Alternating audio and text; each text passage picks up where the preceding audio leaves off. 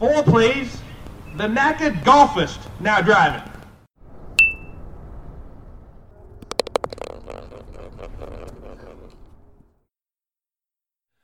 Welcome to the Knackered Golfist. Happy New Year to your golfing public, your golfing, whatever you call it. What should I say? Your golfing hobbyists out there. Hope you had a great Christmas and a happy New Year. It's 2021, and this is probably the first episode of the Knackered Golfist podcast. And I'm waiting for my son to come back in here and tell me a story about his dream that he had a few nights ago about, how should I say, it's not golf related. I have to say that he had dreams of being driven around in a Bugatti Veyron, because we are huge Top Gear fans. The old Top Gear, I got to make that clear, with Jeremy, James, and Richard. And just got done with my day, and I'm actually on my way out to go to the supermarket to get some necessary roughage to sort of clean out the Christmas sort of hangover food that we had all over Christmas and New Year's. So we got to get some roughage in us to help us, do what we have to do. So I was thinking today about, what's your favorite shot that you've ever seen? I have a video that's out on my YouTube channel called The Knackered Golfist on YouTube, and I have a video where I do a bit of commentating myself. Hang on a second, let me put this more in position. Oh, man down. Station 51, man down.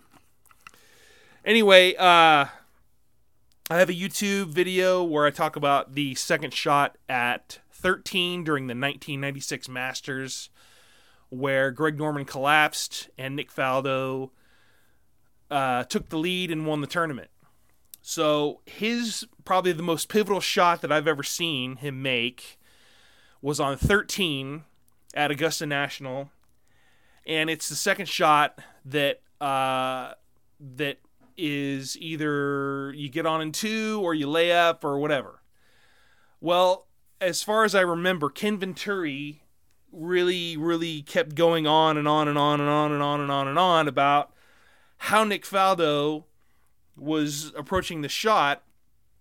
And what eventually happened was he was thinking that he needed to hit a 5-wood, which I think, I could be wrong, a 5-wood into the green to get close to the pin for eagle. But what eventually happened is that he had a little bit of indecision, and he had a few times where he took the club back and his ball was above his feet, and he brought Fanny Sinison was his caddy, and he had to do a few re-racks, I guess how you call it.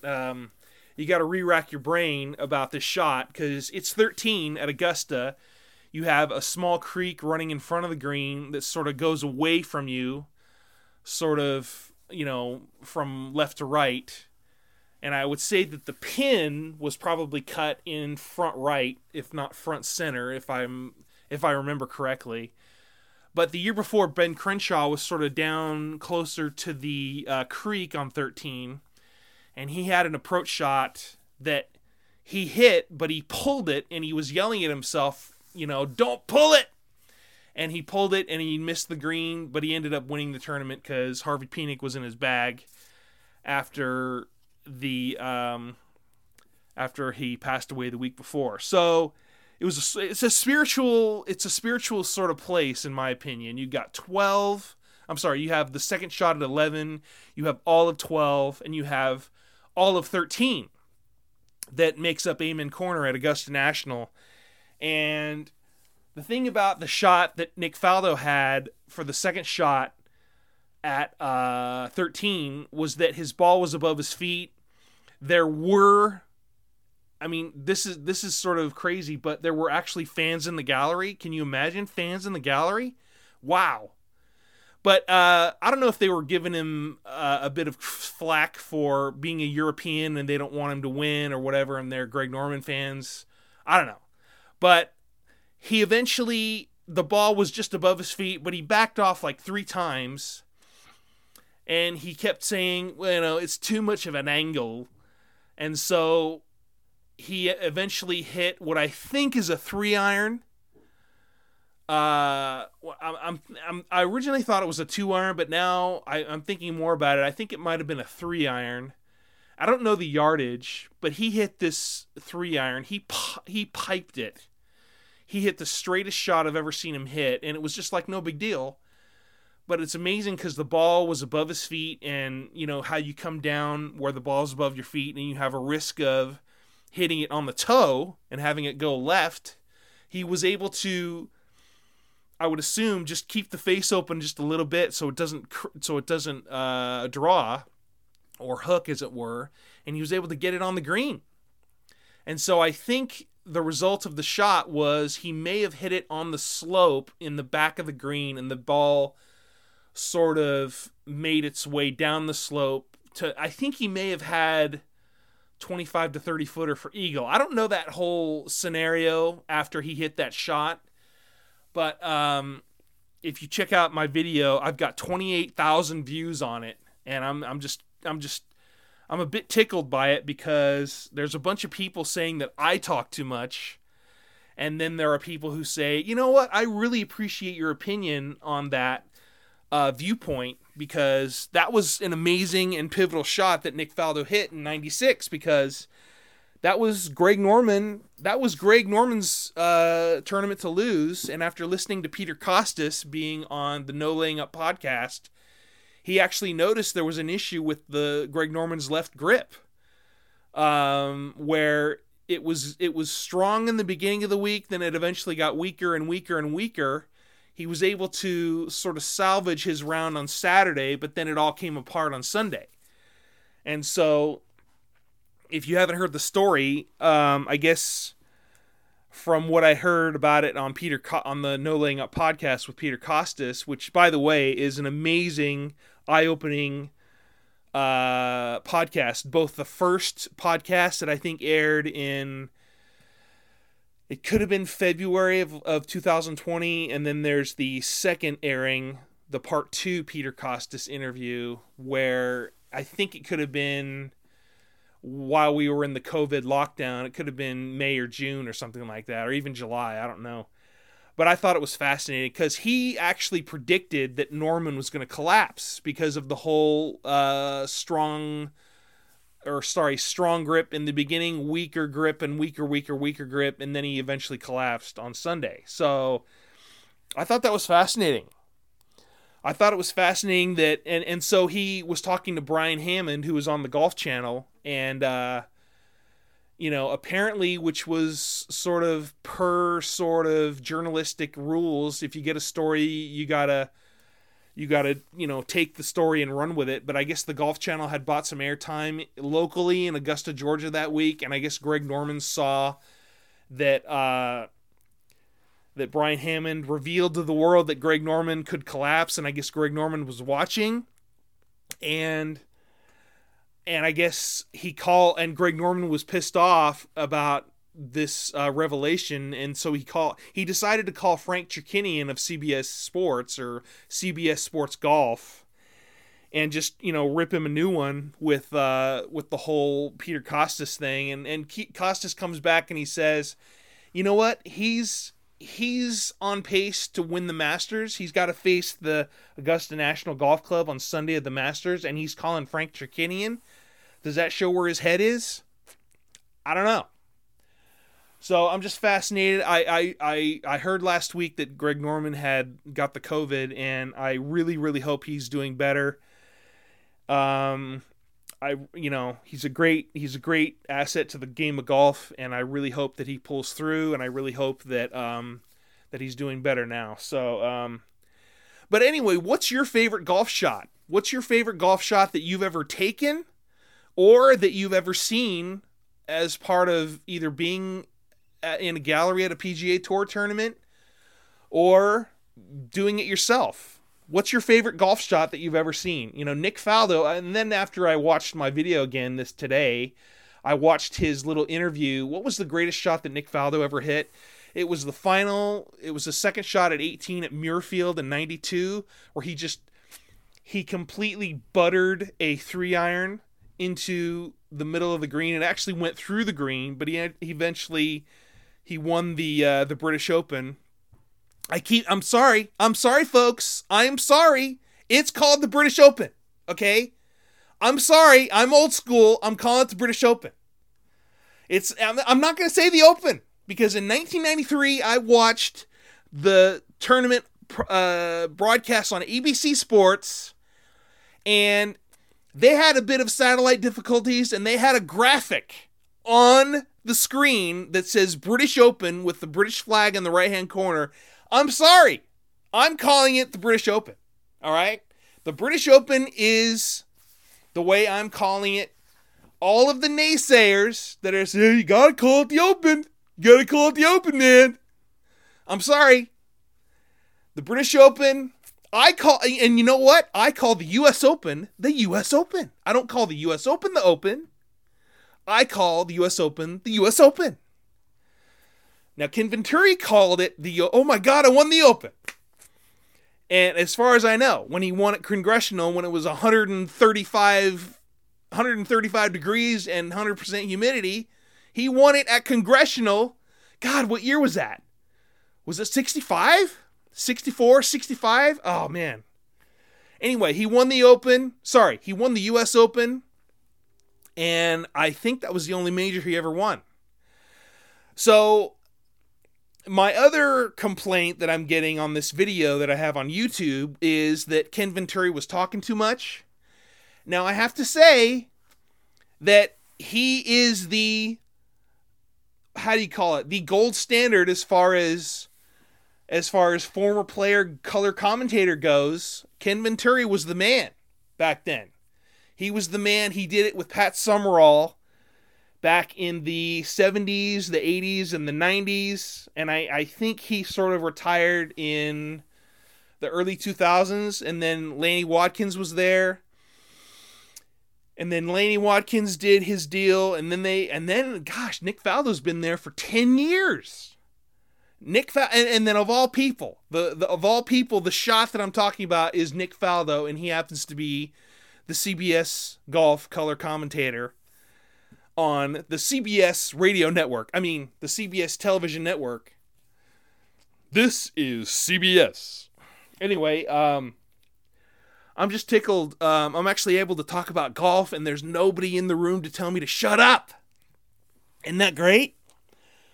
So I hope you guys heard my latest podcast episode where I interviewed PGA Master Professional Tim Hovanchek about his new book, which I am currently in the middle of. It's called Heaven's Nice, Been There Twice, by Tim Hovanchek with Chris Macias. And I recommend the book. I think that it's a worthwhile trip into the experience that gentleman had back on March 9th, 2010, where he had a near-death experience, and he basically, I'm reading the first, I'm basically, I think I'm about 35, 40 pages in, and there's a lot of history of his career and his life, where he talks about being a caddy back in Cleveland, Ohio at Aurora Hills Country Club. And I just think it's fascinating that just to hear this perspective. And I think it's cool because he talks about some of the places he worked at, and he worked at Inverary in Fort Lauderdale, Florida. And that happens to be where Jackie Gleason had a tournament back in the 70s. And I remember seeing a video from 1976, and it was Jackie Gleason driving around his golf cart at Inverary, smoking a cigarette. It looked like a Rolls Royce. And this was sort of state of the art for 1976. He had his gold golf clubs, and he had his either a Cadillac, golf cart, and it was all open top. You know, you didn't have any sort of sun shading over there because everybody wanted to be warm because they're all from New York and they can't stand the cold. Bring me down to Florida where it's warm and I don't have to wear a hat. So The 70s wasn't really high up on people wearing hats as far as I've seen. That goes for the 80s as well. So I'm a big proponent in wearing hats on the golf course because I think it's a responsibility to your skin later in life, because I happen to be fair-skinned, and I think wearing a hat is necessary, and it's a good judge of, hey, despite my... I don't tan, and I burn really easily, and so I have to wear a hat. So that's a given for me. So anyway, where was I going? What am I up to right now? This is 15 minutes into episode such and such of the Knackered Golfist podcast, and I'm just rambling. What do you guys think of Eric Anders Lang? Eric Anders Lang, I love the guy's videos. The guy doesn't shave. He's got a tailor-made sort of visor that's from the 80s, and he's wearing around. He used to live in LA, and then he moved to Austin, Texas, and now he's producing his random golf club videos from Austin, Texas. And I really, I love the stuff that he comes up with. I love the stories that he has. I love the sort of hidden gems that he's able to find all around the world. He's sponsored by United Airlines. And he's done the scratch videos, he's done the random golf club videos, and he's done a whole bunch of adventures in golf videos for United Airlines. I think it's great. I love how he's from LA, and he actually was able to go to some of the places that I used to go to when I was, living down there. And one place in particular is that I love Santa Anita Golf Course, and he did a video from Santa Anita Golf Course where he just went out and played, and it's a very hilly, undulating sort of golf course, and it's really sort of everything's covered in kikuyu grass down there. It's good. It's a great sort of fairway grass. I think the ball sits up really well, and it's a really good golf grass in my opinion. If the grass gets on a green, that's another story, because when I was down there, I used to work at DeBell Golf Course and Alhambra Golf Course, and eventually, I did work at Riviera for like a month and a half, but I did internship. Well, anyway, I worked at Tustin Ranch for a little bit. I worked at Industry Hills.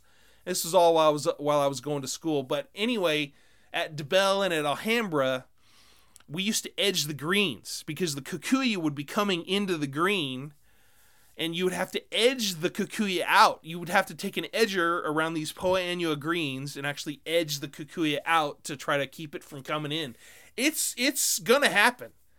It's gonna happen no matter what you do. Kikuyu is gonna take over. If you put your leg down for a period of like 5 minutes or so, the kikuyu will grow up your leg. That's what I heard.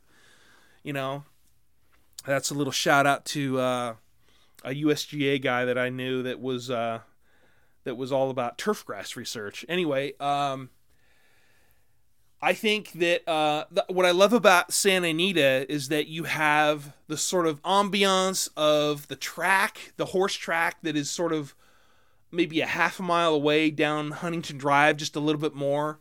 It turns into like a 1-lane road, and then it sort of wraps its way around the raceway, and then it sort of comes back the other way, and it's Route 66 is what it is. And so that's all Arcadia, California. That's all old school, old time Arcadia, California. And Phil Hendry, by the way, is from Arcadia, and I'm a huge Phil Hendry fan. If you don't know who Phil Hendry is, look him up. He's a radio genius, and I've always wanted to try to emulate him. But with this podcast, who knows? Anyway, so Santa Anita Golf Course is an amazing place because it has a huge putting green, and it has 18 holes on this putting green, and it's huge. It's about the size of 2 of the greens that are out there on the course. I would say it's about 2 greens size kind of thing. Take one green, put it right next to another one, and then you have the big practice green that's at Santa Anita. Anyway, it's sort of a how do you call it? A slightly undulating sort of green that I love. You can just practice any sort of thing. And I think they still use the standard plastic golf cups that are cut, perfectly pretty much the whole time. But right now it's in LA County, and I think they may be doing the upside down thing because of the whole COVID stuff. But another cool thing is they've had these little pins that are in the green. They've had them for at least 25, if not 30 years, and they still have them. They're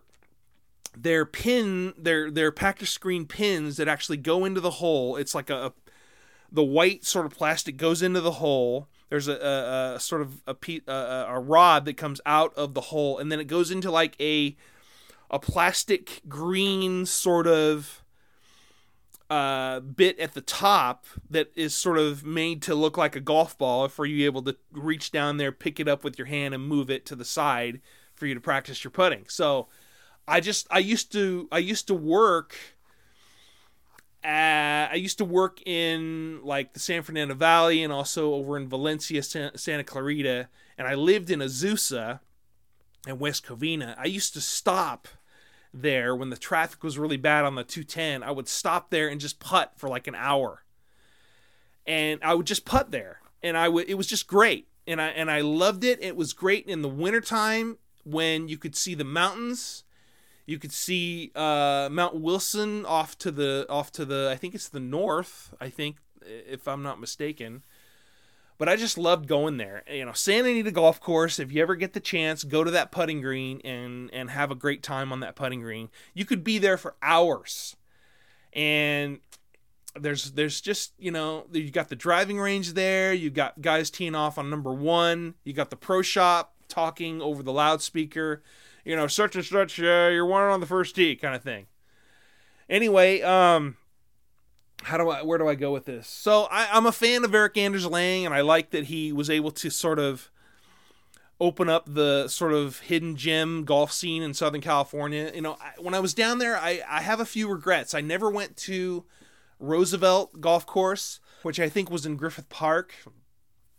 And there's also this video that he has where it's just this little neighborhood park in the middle of Bel Air, and it's like right next to the Bel Air Country Club, but it's like a little park where people walk their dogs, their $1 million dogs, and they walk around, and there's a little like 9-hole pitch and putt sort of course that it costs like $2 to play or something like that. But it's quite a bit smaller than the par 3 course at DeBell Golf Course in Burbank. But I really I sort of miss that sort of golf scene in January, February, because it was cool. You could golf down there and you would have really, really good, you would have decent conditions down there just to even practice golf. And I miss that. I hope to be able to go down there and revisit that. Maybe I'll make a video of my time at the Santa Anita Golf Course putting green. I love that stuff. Being able to go to another town. Once this COVID stuff gets done, I don't know what I'm going to do. Am I just going to go nuts and go everywhere like Eric Anders Lang? I don't know. I don't have the budget for that. I might go somewhere on Southwest Airlines, not United Airlines, to freaking Nepal. That's the last video I saw of him last night. Was he met this young lady at Nepal Golf Club, and she was the number 1 ranked golfer in Nepal, and it was really fun. I love that sort of stuff. I love documentaries, and I love how it sort of brings you there, even though you can't go, kind of thing. So, anyway, I hope you're all doing well. Happy New Year, 2001. And this is sort of a how you doing? What's your favorite golf moment that you've ever seen? Oh, and by the way, my most spectacular golf shot that I've ever seen was a shot that I hit myself. It happens to be a golf shot that my son picked up with my iPhone that I actually have on my YouTube channel called The Knackered Golfist, where it's the number 18 at Diamond Oaks Golf Course here in Roseville, California, and it's the second shot that I had at Diamond Oaks on the 18th hole. And anyway, The shot that I had is I used my persimmon driver to hit the drive out on this number 1 handicap hole. It's the hardest hole on the course. It's a long par 4. I think the hole is like 450 yards, something like that. Anyway, you get on the green. If you make par in this hole, it's a good score. But with me, what I did is I hit my drive with my persimmon. It sort of flared out to the right, but it ended up in the right side of the fairway. And so what happened is that I had my set of Ben Hogan Apex irons from 1974, and I pulled out my 1-iron. And what I did is I hit my shot of my life at that moment, and I hit a stinger from that position to about 2.5 feet from the hole on that hole. And if you haven't seen it on my YouTube channel, check it out. It has a lot fewer views than I would like because it's an amazing shot. Somebody actually commented like, "Hey man, that shot was nothing. That was a worm burner." Excuse me. I think you're wrong, sir. I beg to differ. I hit that shot and it was a shot of my life. And so the shot was amazing, and I did a slow motion of it. My son did some brilliant camera work on that, and I had like a little Steve Elkington finish. It was so cool. So anyway, the ball was like I struck the ball, and it could have been, gosh, it looked like in the beginning you could see the ball rise in the video, and you could eventually see it go out of play, going towards a tree that I was aiming at. But it was an unbelievable shot. What was the yardage? I think it could have been 210 yards, something like that.